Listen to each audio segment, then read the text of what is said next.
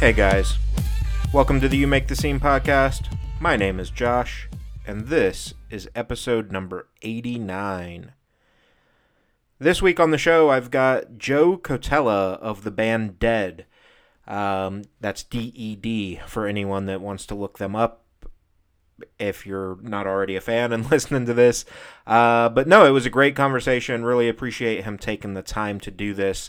This was recorded about a week ago, a little over a week ago, and they were preparing to set out on their tour. So obviously tour life is crazy hectic, and so to take the time to do this conversation with me was really awesome. We talked about a lot of things, including the new music, how Joe kind of defines their sound, and kind of just who DED is and what his goals with this project really are. Obviously, you know, he's a musician. We all want to make money, so that's one of the goals. But, we talked a lot about authenticity and making music that he loves, and I think that's really important because, as I've said on here several times, authenticity breeds a fan base that is going to stick with you and that is really invested in the music and the lyrics and the persona of the band, and it's not this flash in the pan one-hit wonder type of situation. So yeah, really excited for you guys to hear this conversation with Joe. We're going to go ahead and jump right into that because there's so much good conversation to be had, and I really think you guys are going to enjoy this. So let's dive in to my conversation with Joe from the band DED. So, to kick things off, I do start off with the same boring-ass question every time. That's okay. That's the simple introduction, man. Who you are, what you do in the band, and just a little background on yourself. Well, I always feel weird talking about myself, but I'm the singer. I'm the singer of the band, DED, and what about myself? Pretty cool guy, I don't know.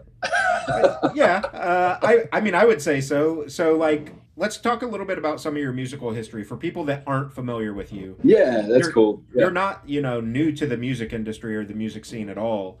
Right. So let's talk a little bit about, to kick things off, kind of your history. You've been able to work with people like Beartooth, Being as an Ocean, some pretty big names in the music industry. Right. So, how did that come to be for you? Your evolution, I guess, through this. Okay, well, so I started out, just I'll do a quick little rundown, whatever. I started out just, getting a guitar, wanting to write songs, be in a band when I was around 12.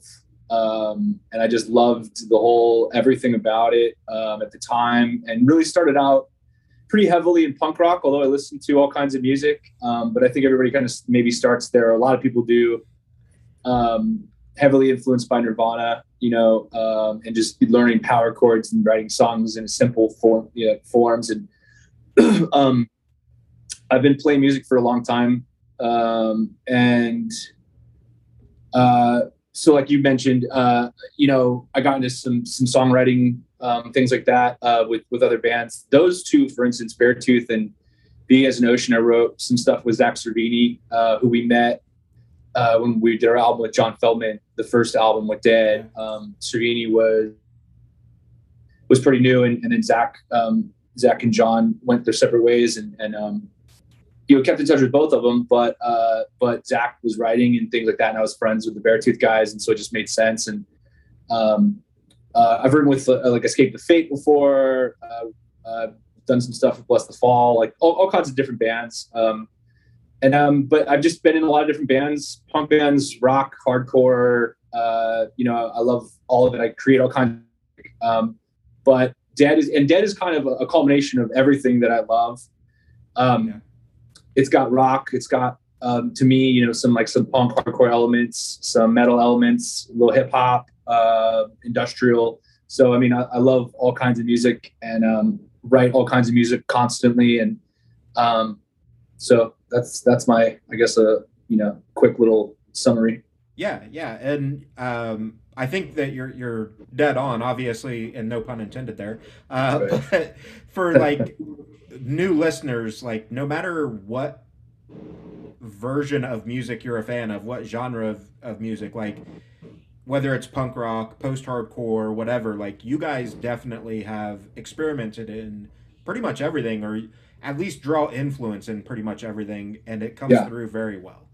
Cool. Thank you very much, man. It's cool to hear because some people might hear one song and label it something. We get labeled new core a lot, which is, I guess, new metal with hardcore Yeah. influences or metalcore influences. And it's okay. Like I get why people do that. Because it's when you're trying to explain something to somebody, it's cool to just throw them in a box and say this is. But Right. I guess not even in our defense, but in a way, it's like, yeah, we listen to a lot more music and we try to really incorporate everything, like whatever we like, we want to try to get it in there somehow. And I think it organically does anyway, without even intentionally doing it. So, but just like anybody, you just try to make music that makes you feel good.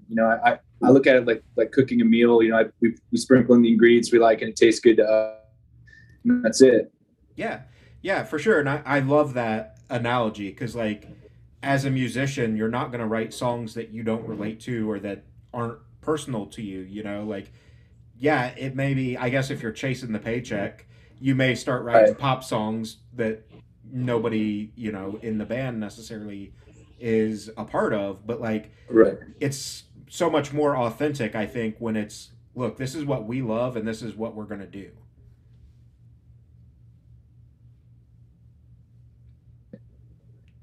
Froze up on me there for a second. What was the last thing you said? I said I just feel like it's a lot more authentic when you guys take all those different influences and put them together and say, look, these are all the things we like, and this is what that's done for us.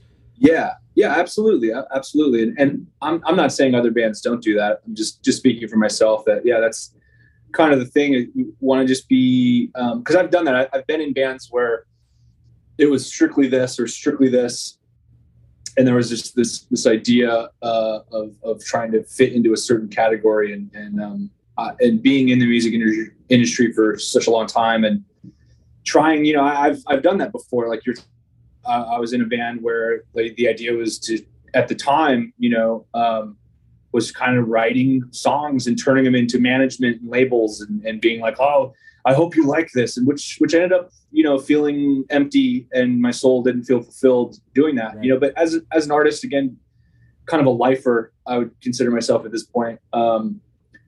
You go through a lot of different phases in time. You go through different things, and you go through different struggles, and you're trying to accomplish different things, and you're trying to find ways to get certain places. And really the cool thing about DED was that I was kind of giving up on the idea of, like, when you start a band, the idea of like trying to be successful and thinking about like, okay, what, how are we going to do this and this and this? And it was just more like, let's just make this music. And the idea was to just play shows like at like dive bars, around us, and not care if it did anything really. I was going to like get into graphic design and just songwriting and just kind of do that. And then it ended up being, when I stopped caring about what other people thought, I made something that was the most successful thing that I had done. Yeah. Yeah, and I think, kind of the cliche would be that ties back into your punk rock roots, right? Like, Right. who cares what Yeah, everybody else says? I sit outside the norm and I'm just going to do what makes me happy. absolutely. And yeah. And that's absolutely true. And you, like I said, you go through different phases in life, through age and through time. And, there's these ebbs and flows and ups and downs. And it's like, I feel good. I feel like it came back to a place that I started in. And when you start playing, it is really just to make music that you love first, and then you put it out into the world and you hope people like it. And that's really that's it. That's what art is really. It's, you make something that makes you feel good or makes you feel something, and then you want to share it. And that's really, Yeah, and I think that's the important part for anyone listening that's in a band that's maybe like starting to get discouraged about their stuff not taking off or whatever, is like if you're doing it authentically and making stuff that you care about, that's really what's important, because at some point in time it's going to hit the right people, it's going to resonate with people, and Yeah, then things open up. absolutely. Yeah. Just got to persevere, man. Just got to, you know, if you are doing what you love, then you're not wasting your time. You know what I mean? That's how I look at it. So, Yeah, for sure.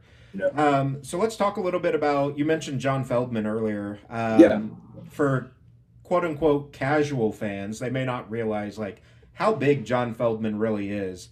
The right. dude's worked on everything. I mean, looking at his quick list, you're talking everything from 5 Seconds of Summer to Blink 182, All Time Low, Panic at the Disco, Sleeping with Sirens, The Used. Like, the guy's been all over the place. Yeah. What was it like? You've been in the industry, but what was it like for Dead to be able to say, look, this is our first album and this is who we're working with?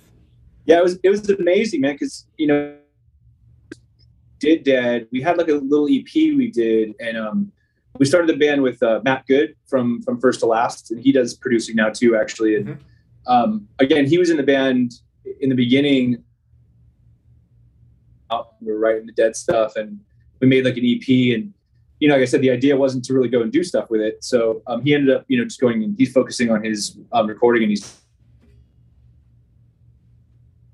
great stuff. And we just did it for fun, and so we had this EP that we were just sending out to friends, and ended up getting out to John Feldman, and he ended up having us come out there, and that was a dream for me, for sure, for all of us really. But one of my first concerts was a Goldfinger concert, actually. Yeah.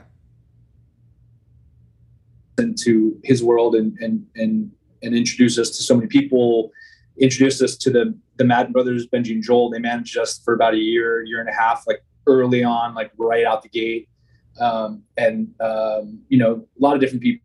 He was the one that we did showcases for a label that we're on now with Jordan Schur, and Sure-Tone, and Jordan is our manager, and he's the best. And so, like, yeah, John's one of those people that really lifts bands up and finds new bands, and just one of those guys who got his pulse, or his finger on the pulse. You know what I mean? Yeah, he's amazing. Yeah, and I think that's a perfect example, or a perfect explanation for him, is like when you look at his list of artists that he's worked with, it is so diverse, but every one of those artists has went on to do just incredible things. Yeah, no, it's true. I mean, I think he definitely did that with the Used in a very big way. Yeah. And that was where a lot of people found out that he was like a producer. Because I remember, I guess he did the Real Big Fish album. I didn't even know that he had done that album actually at the time. I think the Used was the first band that I was like, oh, John Feldman records bands now, and they're awesome, And so, really, he really is, and yeah, he's done like all the lists you said, and I think it's incredible too. Like, even on the production side, for someone like John, who is very well established, like how little people realize, or how little people understand that these people do. Like, it is so much work that the producers go through. Yeah. And then, like, to I don't want to say they don't get recognition, because they do, from obviously the bands and the Grammys and some of those, but like I don't think fans fully appreciate what goes into the production side. I guess they become the unsung heroes in a lot of ways. People behind the scenes, that goes for management and crew, and like even your guitar techs or whatever it is. There really are. There's so many unsung heroes that make so much happen that Yeah, I think your point there, talking about all these unsung heroes, is like, I don't want anybody that's listening to be like, oh, I need to give up on being the front man of a band or whatever. But I hope people understand that all of those jobs are necessary to make a band as big as they are. So, like, just because your band maybe doesn't work out doesn't mean that you can't be in the music industry, guitar right. tech, or whatever. Like, that stuff is huge. And I know, like, All Time Low's a great example, or even Good Charlotte back in the day, or Newfound Glory back in the day. Like, even if you just are a quote unquote just a guitar tech, like, during the live show, you may be playing, you'll just be off on side stage because there's too many guitar parts or something. So, like, you're still Right. getting to live the dream to some extent. Yeah, no, I mean, I definitely, I feel that, there's only so many spots, I guess, for people to do, to be in the limelight, I guess. And, it's really hard. It's a small margin of people that do that. And so there really are so many different facets of the music industry, and really being in any, I mean, like we have a new guitar player now, and he started out just being our merch guy, but and making our merch and things like that. But he was always a great guitar player, and he actually wrote the music to our newest single, "Kill Beautiful Things," that just came out.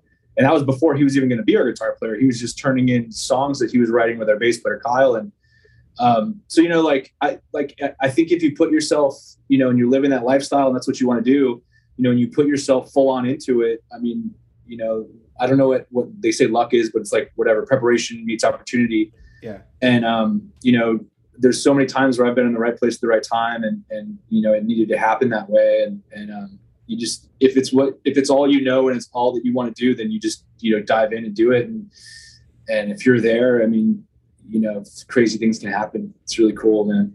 Yeah, absolutely. And that old, like, the old saying that they were just in the right place at the right time, like, that's a real thing a lot of the time.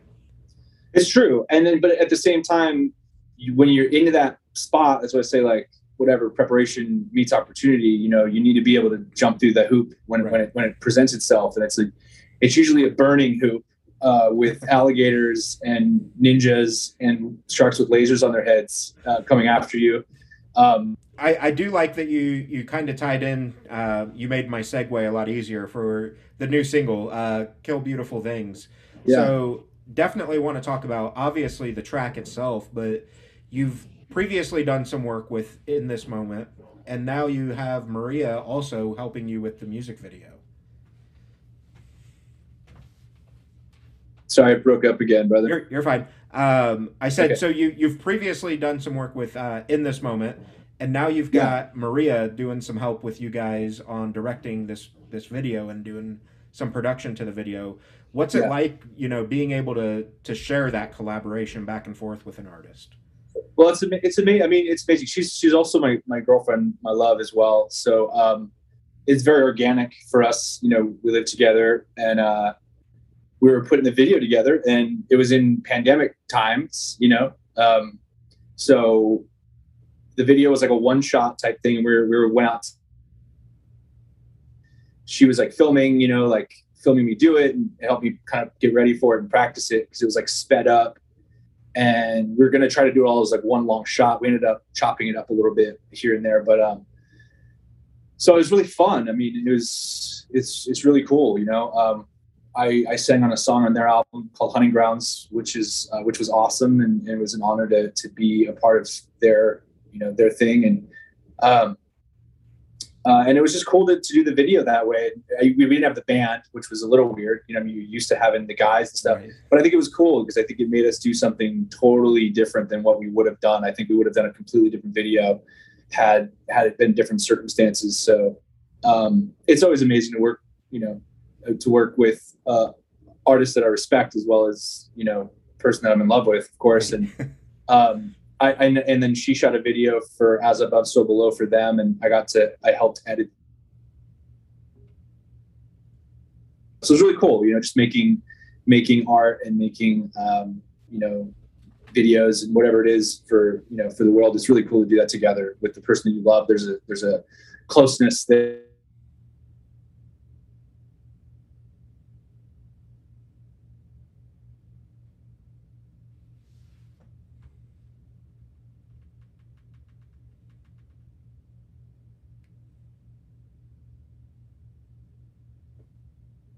I lost you for the last part of your sentence. You said okay. There's a closeness there when you get to work with someone that you love. Like yeah.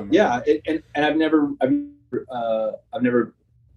dated or been with like an artist like as my girlfriend before. So it's really cool. We just understand each other on these levels, and we can help each other and in everything that we do, because we both do kind of the same thing. So it's really cool. And she definitely is really strong with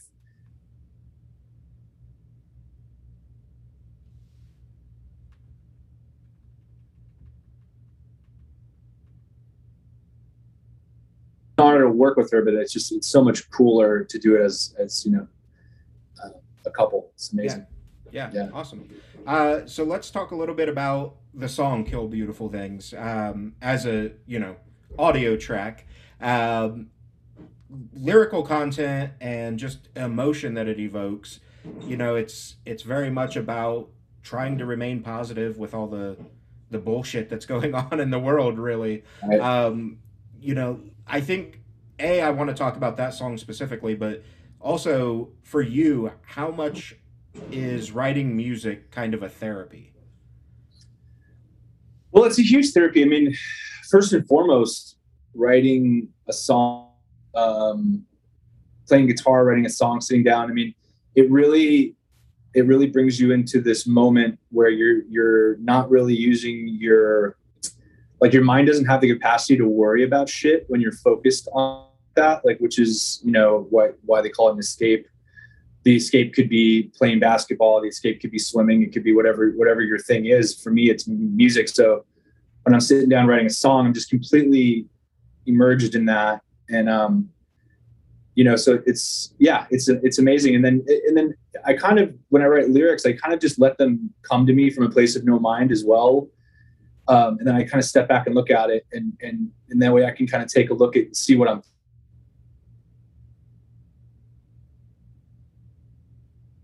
kind of made me feel something, and I wrote to that feeling inside of that environment. And that's a really cool thing, because I used to always write most of my own music, like the guitars and everything in my bands. And so it's really cool to have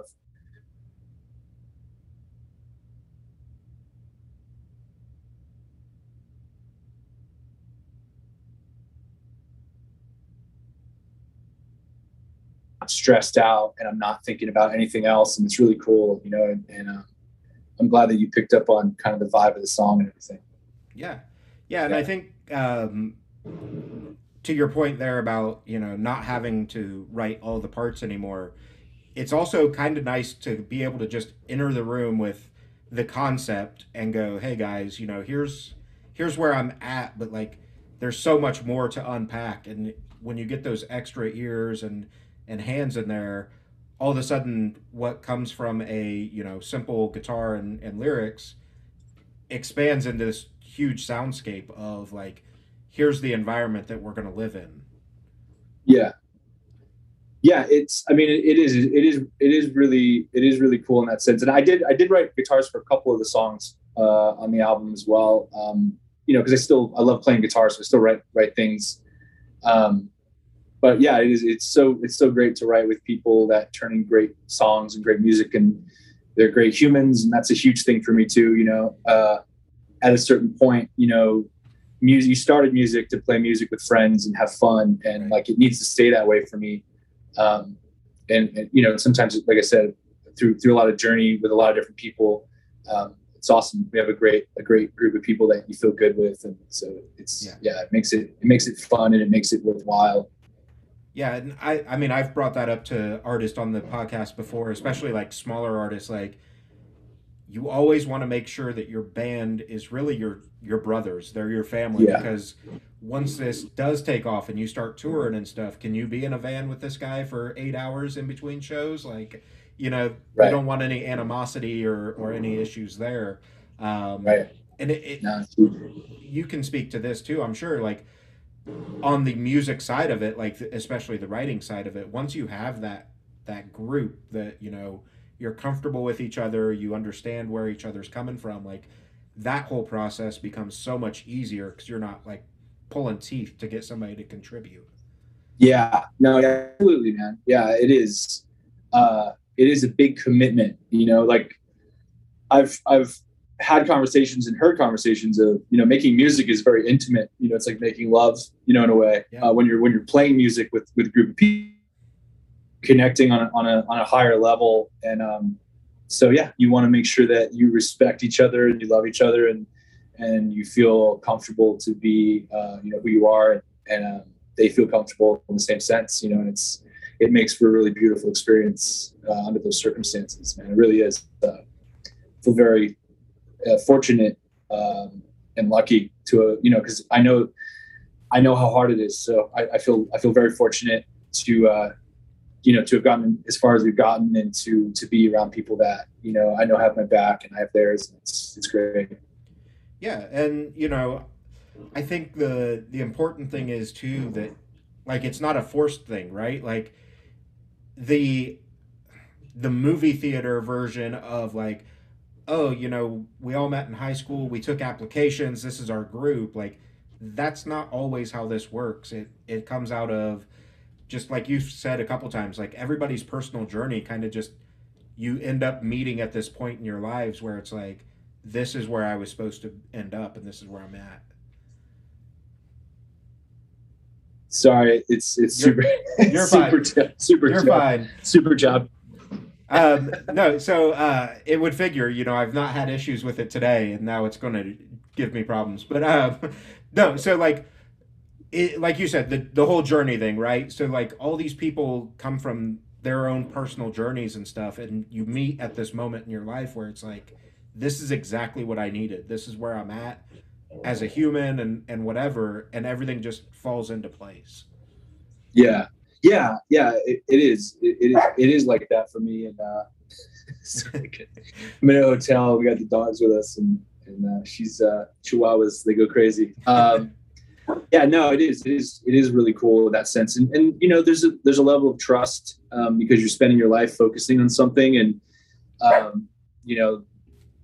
especially me being kind of somewhat the leader of things, and I kind of have always taken that role creatively and whatnot.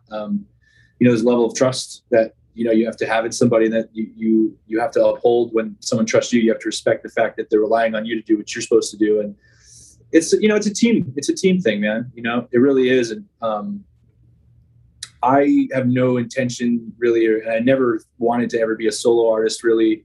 I love the idea of doing things with friends, with people, and with a unifying camaraderie around a goal, and it's really awesome sharing in glory with people when you've done something together. And I think that's something innate in us deep down, and we just do that, as a human race, sharing and working together, and that's how we've accomplished all the amazing things that we have with us today.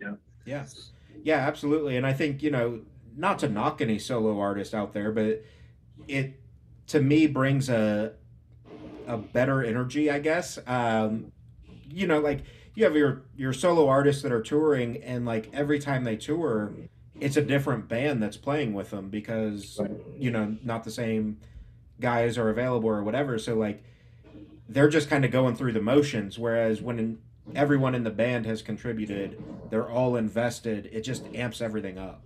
Yeah. And and I definitely don't want to say, I'm definitely not speaking ill about Right. solo artists, at all. I'm just saying, for me, that's just what I've been drawn to is making things with other people, and relying on people and having them rely on me. I like that. I love the family kind of family oriented kind of vibe. And I definitely make stuff by myself, Right. Yeah, I really like doing it with other people, and I've always loved sport. I've always played sports too. I've always loved, when you win a game, it's everybody did it together, and just like goes over, everybody did that show together, and it's a really cool thing. And there are some cool things with solo people too, like like John Mayer plays with the trio. He plays with some amazing artists, or whoever it is, gets linked up with somebody amazing. And so there's, it's all good. There's no right or wrong way to create and Right. and perform. It's all cool. Yeah, absolutely. So let's talk a little bit about the, for lack of a better term, the commercial success that you guys have seen over the last album, and then leading into Kill Beautiful Things. And I know there's an album in the works that we can talk on a little bit. Yeah.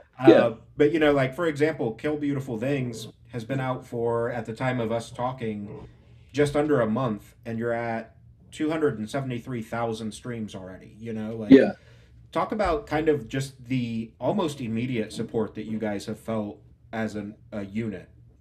Yeah. It's awesome. And I don't even know, like for me, I don't know how many streams you're supposed to have, and I don't know how many YouTube, Right. because I'm always comparing myself to, like, the people kind of on the next tier. So I'm always like, all right, that's cool, but I want what, whoever has, which is part of, the drive that you have inside of you. But yeah, the reception has been awesome. It seems to be doing well and the fans love it. And that's always a huge thing. You know what I mean? It just makes you feel awesome. And, it just feels good to just release music again, because it's been so long. We've been sitting on the album, and the album's coming out. It's supposed to come out in October.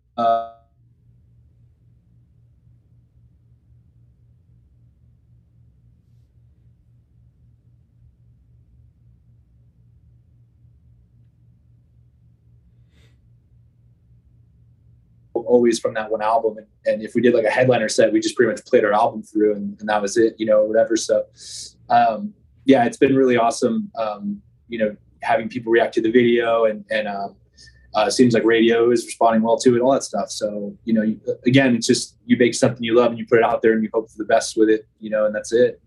Yeah and I think that's probably, I mean, obviously we're all in this for money to some extent, right? Like, sure. We live in a capitalist world, but right. Like, it's almost more rewarding, I think, or it probably is more fulfilling, at least, to see that kind of reception when people are like, man, this song, hits me in the feels because I went through something like this or whatever. Like, when you get to make that connection with fans, it almost trumps any payday that you could get. Yeah, I agree. I do agree.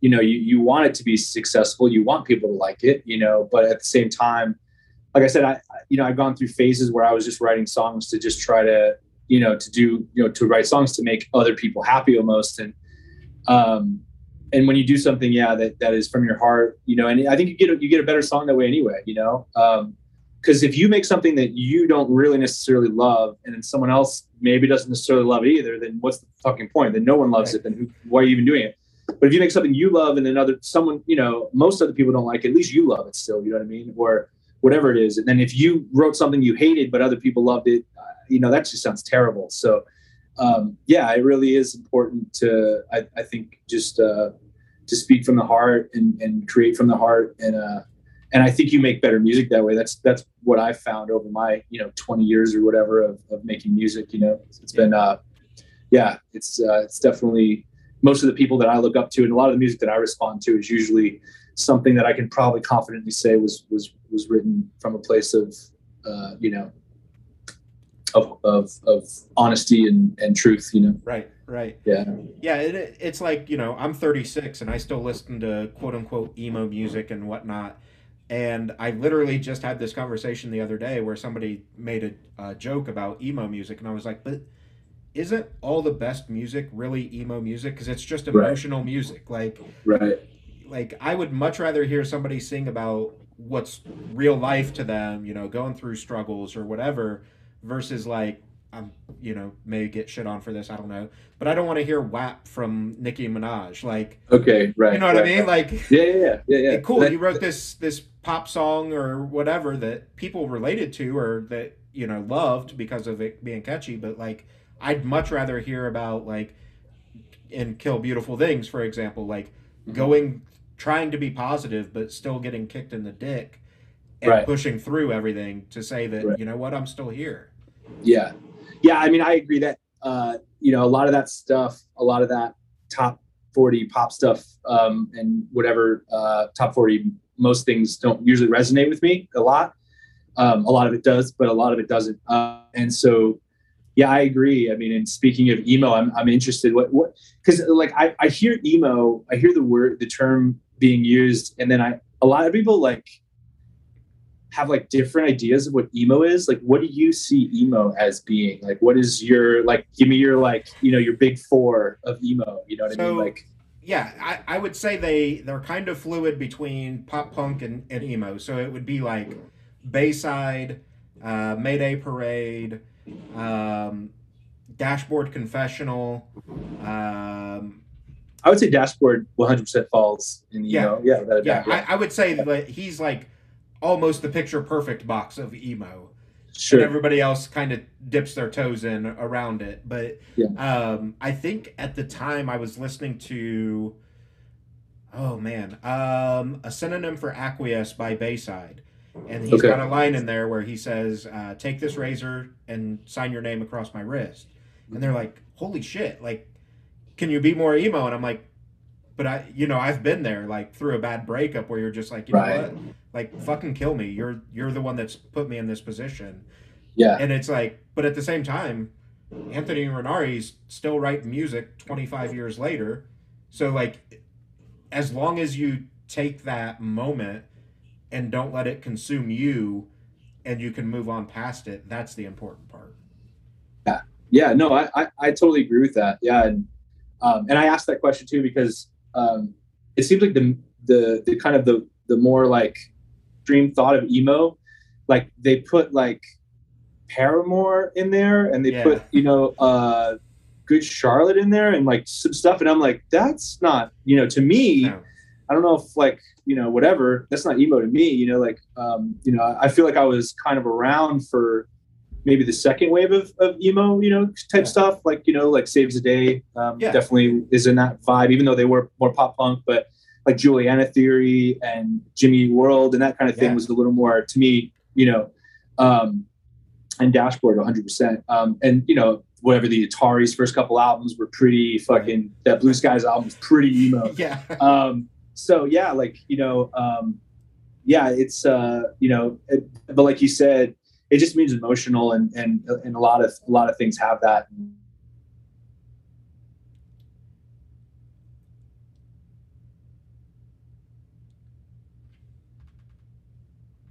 So, yeah, it's weird. That goes with like what I was saying when people call us new metal. A lot of times it's Right. like, we're not really new metal necessarily.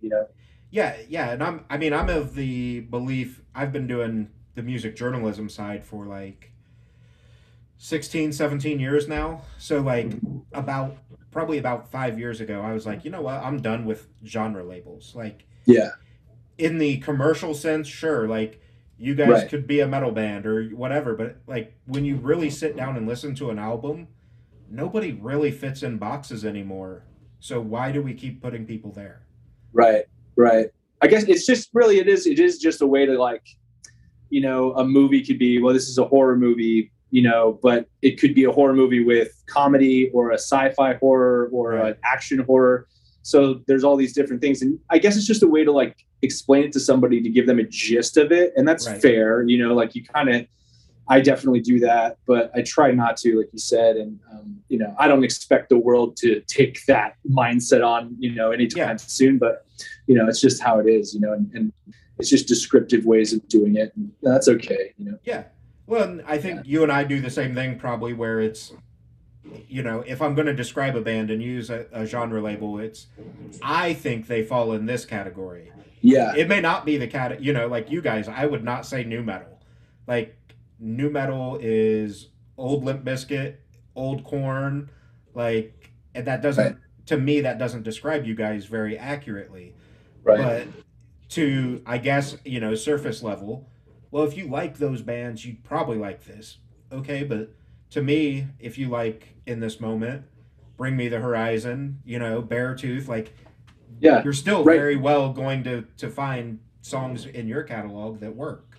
Right. Absolutely. Yeah. And that's why I ultimately, I would maybe call us like alternative metal or alternative rock, I guess. Yeah. And because the word alternative, I've always liked that word. And I don't know if that's from growing up in the 90s or whatever, because it was popular then, Right. to be alternative, or, it was commercially popular then, and which was awesome because it just meant not, alternative means usually not stupid bullshit, really, is what Right. that usually means. It usually means the alternative to what is popular, which it pretty much sums up, rock and metal really anyway, like right Yeah. now, because it's, country and hip hop are so popular, and EDM is so popular. But yeah, I don't know. Yeah, it's a funny thing. And I do it too, and I'm like a big, if I'm trying to explain a band to somebody, I'll be like, it's like this mixed with this, mixed with this, like I'll like try to paint Yeah. a picture, or, that kind of thing. And that usually is pretty beneficial. Like sometimes, like my drummer just hit me up about the new, what is it, Eskimo Callboy Yeah. song. And they're all like, and it's like this like super weird video where, where they're like, it looks like Edward Scissorhands, neighborhood. And he's like, it's like Static X meets 303 meets Don Bracco. And I'm like, wow, what the hell would that sound like? I listened to it, I was like, oh, that's kind of what it sounds like to me. Yeah. So it's kind of cool like that to get a bit more of a direct idea, when explaining something. Yeah, absolutely. And I think that's obviously the radio can't do that. If a radio station came on and they're like, we're going to play the next song that sounds like these three artists, like people are going to be like, what the fuck? Like, no, we're done. Right. But, hanging out with your friends, just take over the aux cord and start, hey, do you guys like this? Cool. You're going to like this instead or whatever. Yeah. Yeah. That's still how I find most new bands is through friends that understand me, and will be like, yo, I think this is up your alley.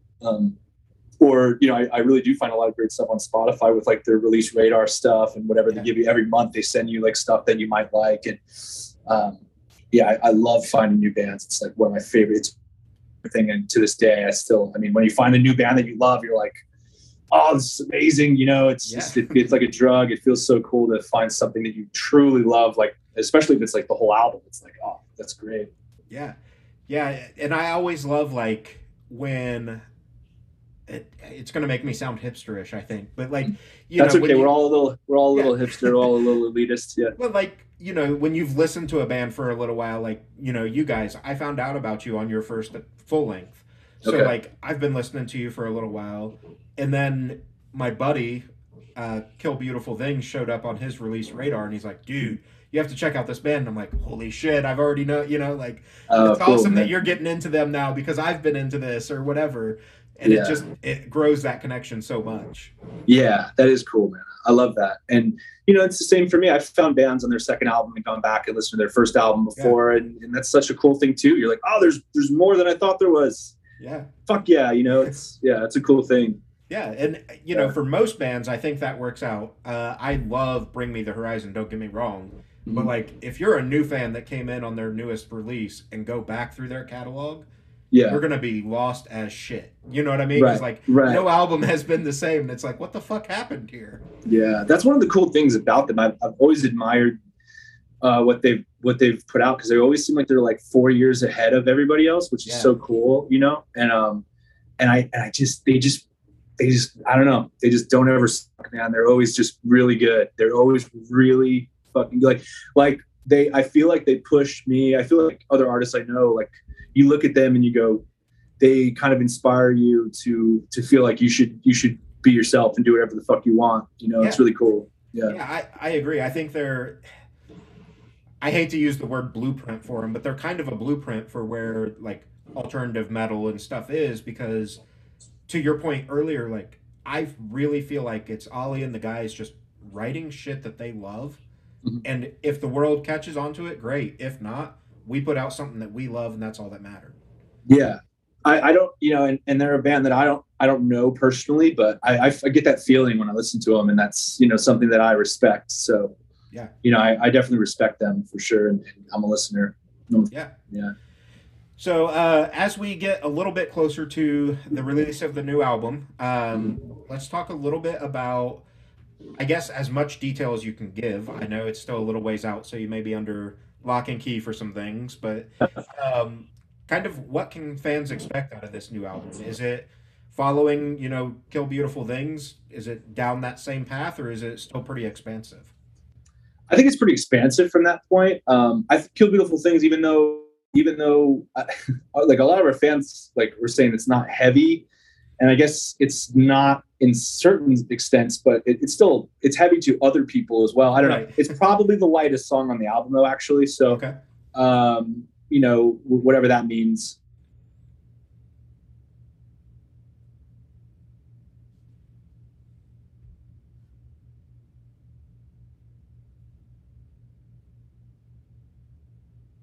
There's a lot of different vibes. There's a lot of kind of experimental, kind of alternative-y type stuff on there, as far as I'm concerned. And, a lot of huge, I'm a big fan of big choruses, huge choruses. I've always loved that.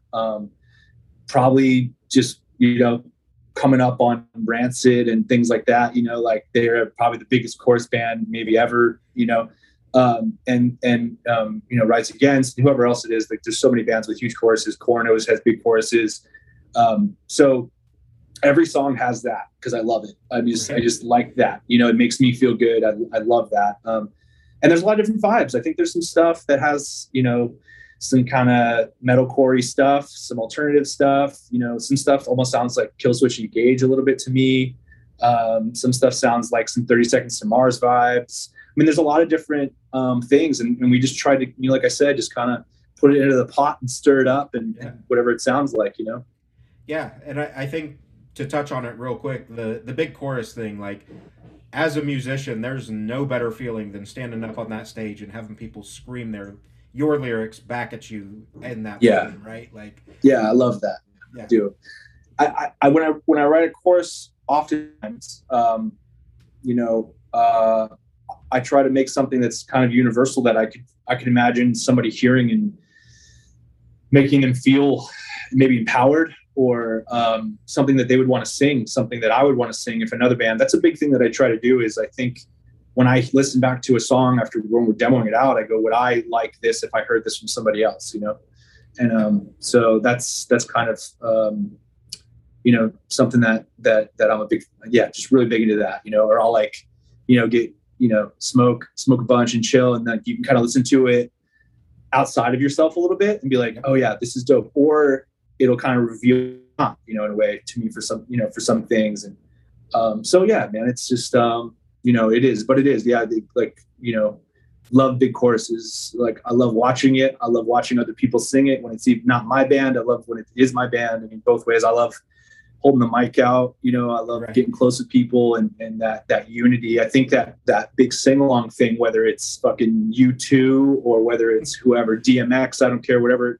If there's that big unifying chant, in there, I mean, that's just something that is amazing. Yeah. And I think, it's funny you make that comment about, like holding the mic out. Obviously, with all the COVID restrictions, that's something that's been missing because live music went away for so long. What was it like when you were able to take the stage again and get that first, like, it's time, let's get this feedback? What was it? I cut out just for a second there. What was it like when? So what's it like, now that you're getting to go back out and like getting that feeling back of, like, does it almost feel like the first time playing live music again, where fans are just hungry and screaming everything back, or what's it like being back on stage? Oh yeah, I have. You know what? The tour starts next Friday, so I haven't actually played a show yet. Okay. No, yeah, but I'm watching my friends do it, and it's really cool watching. Beartooth and Wage War out together, and their shows look amazing. And I've talked to some other people, and it seems like it's awesome. I've seen people saying like they teared up because it's just such a beautiful thing. It's it's like it's a very special thing to us, and it's something we've known our whole lives and loved, and to not have it for such a long time and to have it again is, I guess it's probably like falling in love all over again with something, so I'm sure it gives you that amazing magic movie feeling in some sense, Yeah. So, I thought this tour had already started. So you're heading out now with Black Veil Brides and In This Moment then, right? Yeah. We leave tomorrow night. We head up there and start in Lincoln, Nebraska. Awesome. So, what's it like, I guess, just quickly, getting to, I guess, is it like preschool jitters? You know what I mean? Like, now that you are prepping for the tour, is it like, oh shit, this is real again? It's strange. It feels surreal being back kind of in this, like, okay, cool. It's weird. It's almost like, I don't know. It's like you said, school. It's funny because, right, you have like summer, and then all of a sudden you're like, oh, school isn't forever. And then all of a sudden, oh, yeah, school's 2 months away. Okay, well, school's like 1 month away.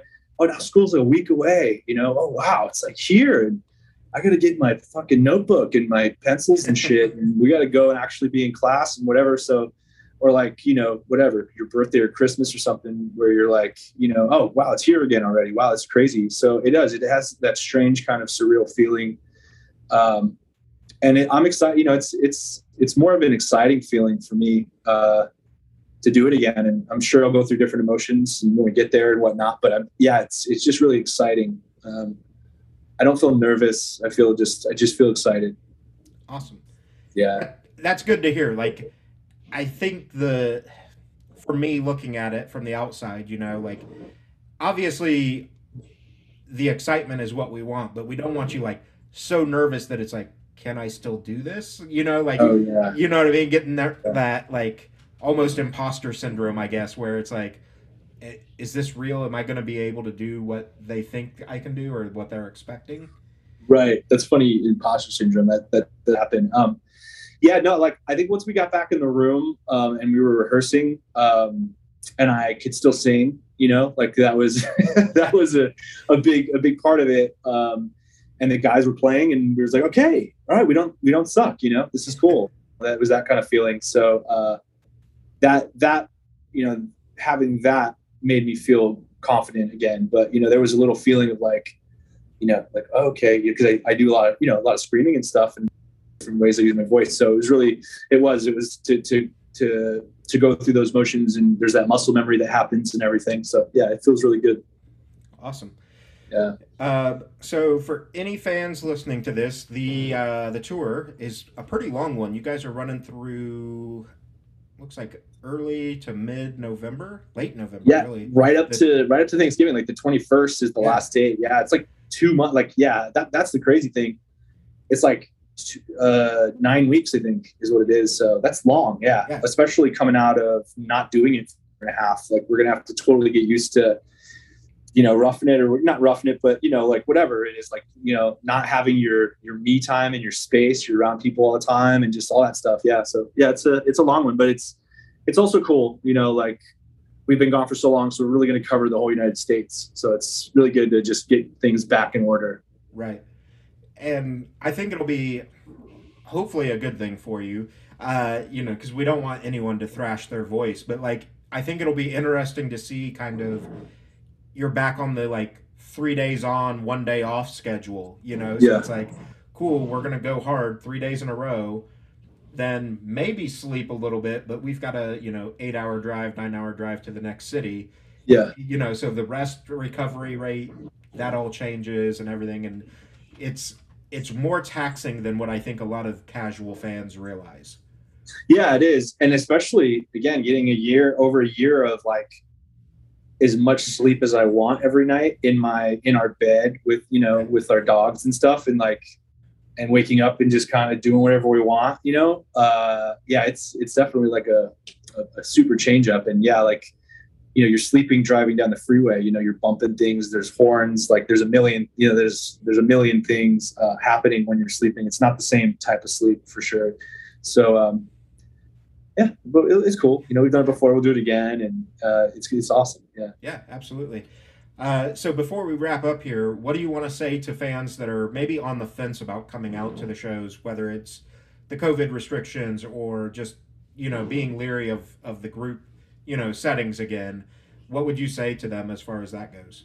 Well, honestly, with that, I mean, like I would want people them, like if your circumstances aren't right, if it's not good, I certainly wouldn't want to tell somebody, just go out to the show, just do it, man. Like that's not my vibe. It's like if you really want to go and it makes sense for you and your health and your family and whoever else, and then yeah, come out, let's have fun, and that's okay. We'll see you next time, and stay safe, and that's what's important, really. So healthy and stay safe, and continue to progress and get and I want this to get better to where we're not even talking about it anymore, so yeah. But I if you are coming, then I'm excited, and I'm going to give it everything I have, and I'm really stoked to share that energy with people again, 100%.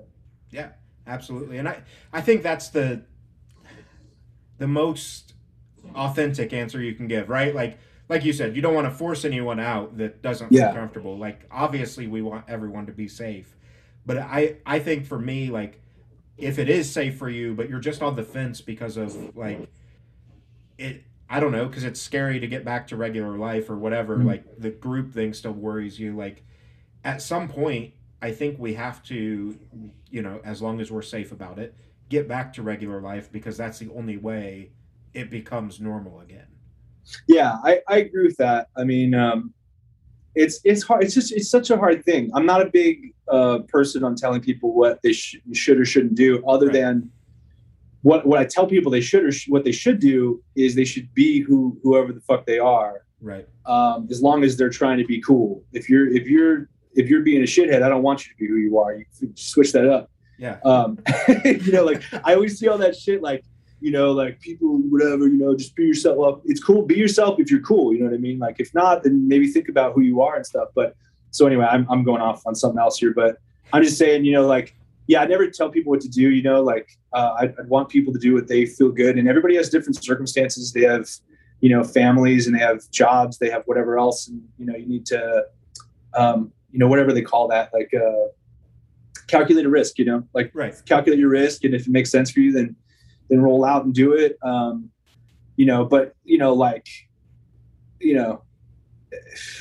don't know. It's hard. This is like an unknown thing, Yeah. If someone was to say to me, like, should I not go drive my car because I might get into a car accident? I would say, go drive your car, you have to go live. But this is like something where I don't know enough about it yet to where I can fully stand behind saying, like, it's cool, just go out. You know what I mean? So, yeah. So that's how I feel about it. You know what I mean? Like, for me, it's cool. I'm going to go do it, but, I respect wherever anybody else stands on it, Yeah. And I mean, I think that's a key part that I want to highlight is, like, even if you choose not to go out for whatever reason, like, that doesn't make you less of a fan. That doesn't, take away anything. It's about, like you said, that calculated risk. And even if it's safe for you but it's not safe for your family members, like, then don't do it if it's going to potentially put them at risk. Right. 100%. 100%. Because, like, I don't think I would be a high risk person, even though I am vaccinated. There's the Delta variant, there's whatever else is happening. Our age and our health and everything, like, I think I'll be fine. But, then, on tour too, if you get someone else sick or whatever else, like, a lot of this whole thing is consideration for the people around you, for your family. And that's been something that I've been preaching to people I know, like, consideration would change the world if we all just considered each other more. It's one word and it's small. I think it's easy.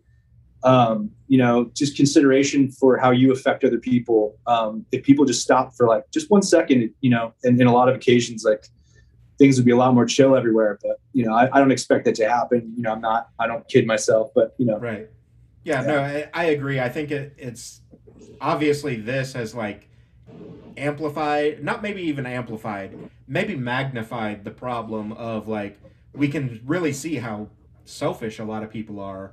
Yeah. And it's like, but why? Like, your needs shouldn't be any more important than my needs, or, whatever, right. Your safety versus my safety. Like, let's be fucking human beings and take care of each other.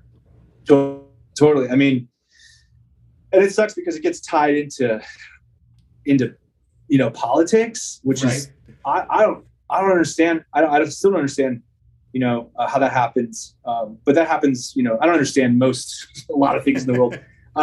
It gets tied with politics, religion, everything. And usually two things that I'm not a big fan of either of those things. I think both of those things are, very, they separate us a lot usually.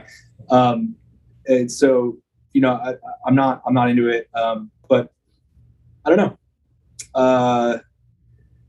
I think I try to think on more of a human level, it's just like, all those things when you're a kid, treat other people how you want to be treated, right.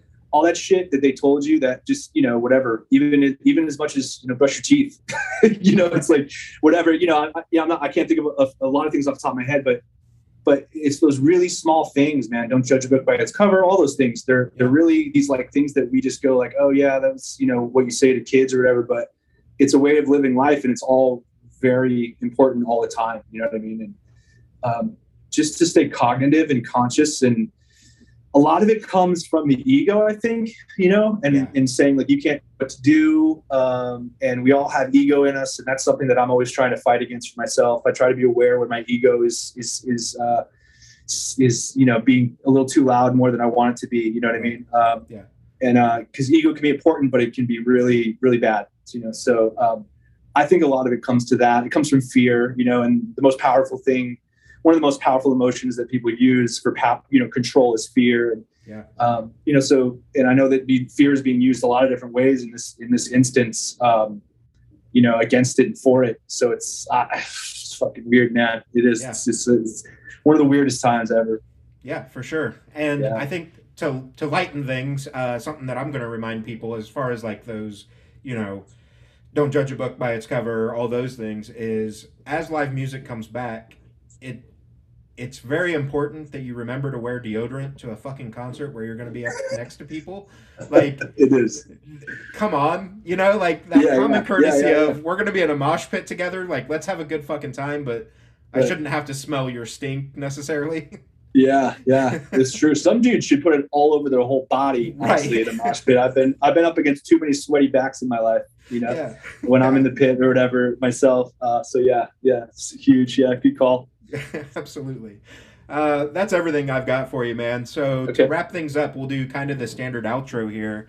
I'm obviously going to link all the social medias and things like that, but tell people where they can find you and kind of what to expect and how to interact with you. Yeah, for DED, man, just deadband.com is kind of the landing page, and you should be able to find everything from there.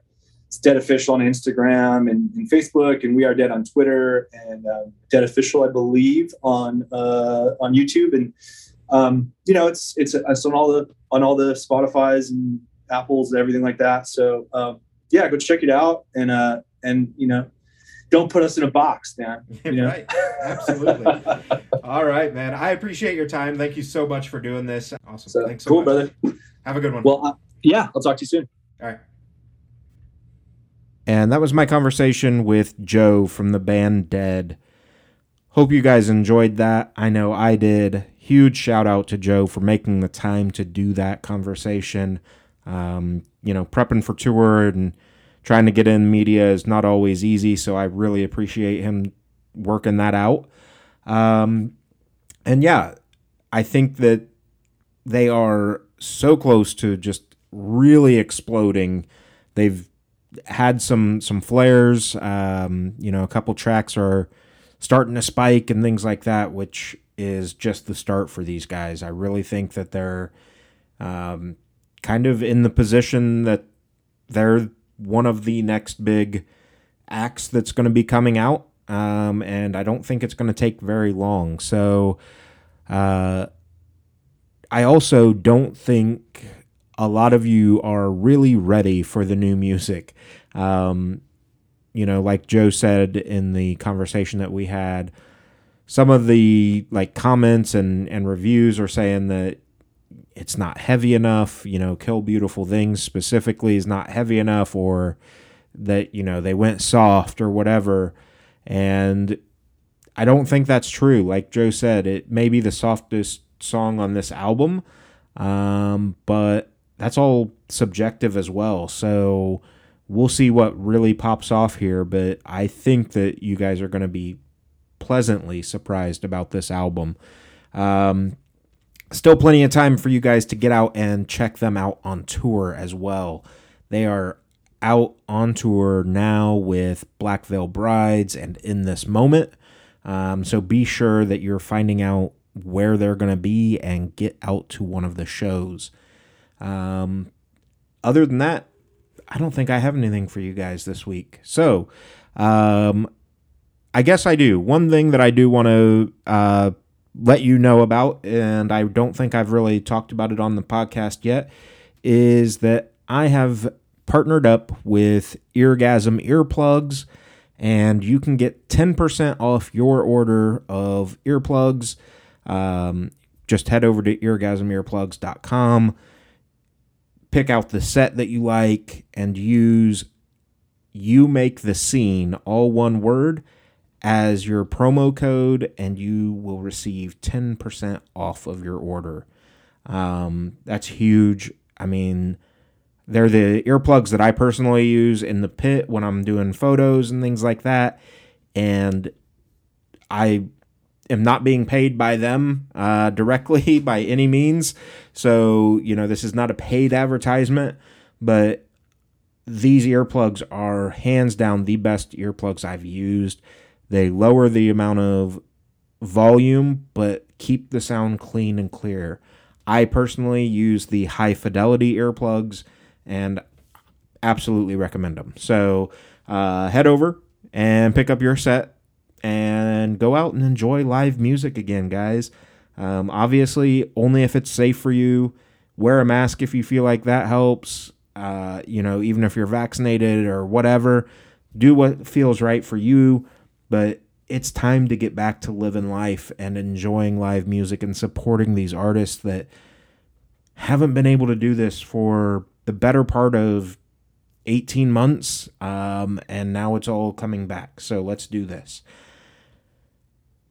Lastly, I'm going to take you out with DED's new single, Kill Beautiful Things. And I really think you're going to enjoy it. And if you don't, I don't want to hear about it. So that's it, guys. That's everything this week. Remember, take care of yourselves, take care of each other, and you make the scene.